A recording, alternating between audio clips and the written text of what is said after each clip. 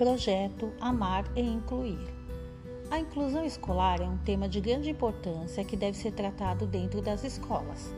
Esse processo se faz necessário devido a grandes transformações que a sociedade enfrenta, seguida das conquistas relacionadas aos indivíduos portadores de necessidades especiais. Através de muitas lutas, as famílias de pessoas com deficiência vêm conquistando direitos e aceitação por parte da sociedade. Os portadores de necessidades especiais representam um crescente contingente de indivíduos que possuem algum tipo de limitação no aprendizado e que devem ser completamente integrados ao ambiente escolar. Contudo, é importante pensar sobre a forma de inclusão que podem colaborar para a formação desse aluno, para que esse e os demais alunos possam interagir. Assim, as atividades lúdicas se mostram como uma ferramenta de grande valor para ampliar a participação de todos os alunos que fazem parte do ensino regular, servindo de fonte ao educador, proporcionando informações sobre o interesse dos seus alunos, suas interações, sua capacidade de adaptação às regras, entre outros. A ludicidade consiste em uma grande forma de trabalhar o ensino-aprendizagem na educação especial, sendo que por meio dela a criança é capaz de representar suas sensações e emoções através de atividades lúdicas. Portanto, é fundamental levar em conta que não se deve apenas garantir e cumprir o direito dos alunos especiais a serem incluídos.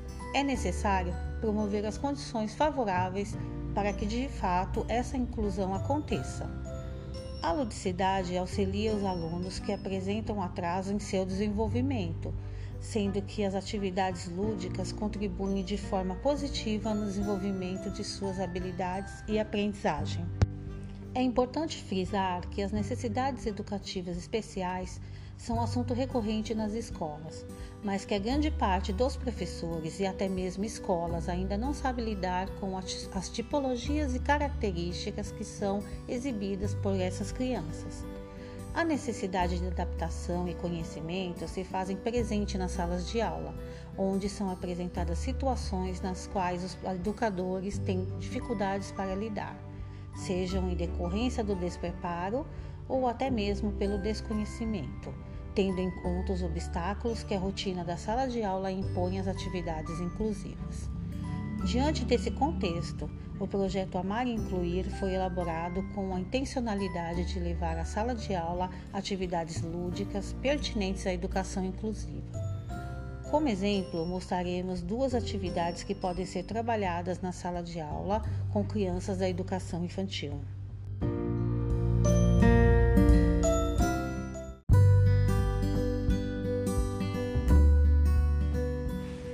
Hoje vamos falar de uma coisa séria e muito importante: direitos humanos.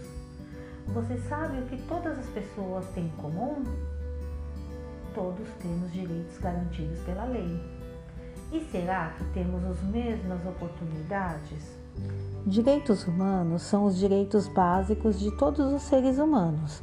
Temos direito à vida, à propriedade privada, à língua materna, à liberdade de pensamento, de expressão, de crença, direito à igualdade formal de todos perante a lei, direito à nacionalidade, de votar e ser votado. Será que todas as pessoas são contempladas por esses direitos? Todos têm direito à moradia, mas será que todos têm moradia? A crença. Nós respeitamos a crença do outro se for muito diferente da nossa? Duas pessoas têm os mesmos direitos, mas têm particularidades diferentes, e nós devemos respeitar e ajudar o outro que não teve a mesma oportunidade que nós. Devemos também aceitar e respeitar a opinião das pessoas, mesmo que forem diferentes das nossas. Por ter opinião diferente, não me dá o direito de desmerecer a opinião do outro. A intolerância anda ao contrário dos nossos direitos, por isso devemos sempre respeitar todas as opiniões. Em 10 de dezembro de 1948, a Assembleia Geral das Nações Unidas proclamou a Declaração Universal dos Direitos Humanos. Essa declaração é fundamental para a nossa sociedade, pois quase todos os documentos relativos aos direitos humanos têm como referência esta declaração, a qual alguns estados fazem referência direta na Constituição Nacional. Os países usam a Declaração Universal dos Direitos Humanos como base para criar sua Constituição.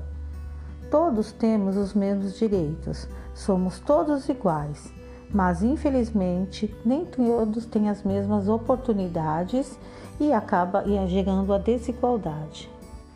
Devemos refletir sobre cada uma dessas questões e pensarmos também que o não pode ser simplesmente aceito. Se eu não tenho oportunidade, eu tenho que buscá-la, e quem tem deve compartilhar. A Organização das Nações Unidas registrou 30 direitos básicos que todo ser humano deve possuir. Essa declaração foi um marco para regulamentar o que é os direitos humanos em todo o mundo. Você sabe o que é cidadania? Cidadania é a prática dos direitos e deveres de um indivíduo em um Estado. Os direitos e deveres de um cidadão devem andar sempre juntos, uma vez que o direito de um cidadão implica necessariamente uma obrigação do outro. A Declaração Universal dos Direitos Humanos diz que temos liberdade religiosa, liberdade de expressão, direito à propriedade, condenação de práticas como tortura e escravidão. E o primeiro artigo traz informações muito importantes. Todos os seres humanos nascem livres e iguais em dignidade e direito. São dotados de razão e consciência e devem agir em relação uns aos outros com espírito de fraternidade.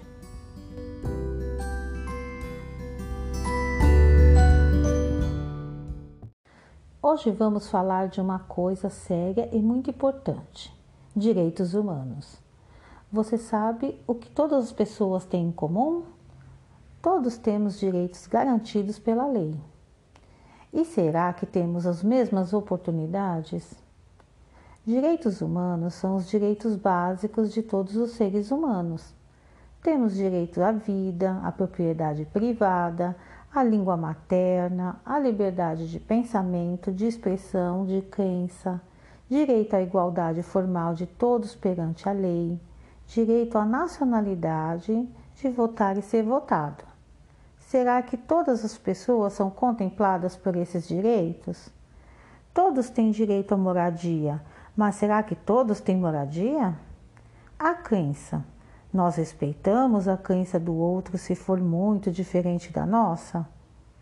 Duas pessoas têm os mesmos direitos, mas têm particularidades diferentes, e nós devemos respeitar e ajudar o outro que não teve a mesma oportunidade que nós. Devemos também aceitar e respeitar a opinião das pessoas, mesmo que forem diferentes das nossas. Por ter opinião diferente, não me dá o direito de desmerecer a opinião do outro. A intolerância anda ao contrário dos nossos direitos. Por isso, devemos sempre respeitar todas as opiniões. Em 10 de dezembro de 1948, a Assembleia Geral das Nações Unidas proclamou a Declaração Universal dos Direitos Humanos.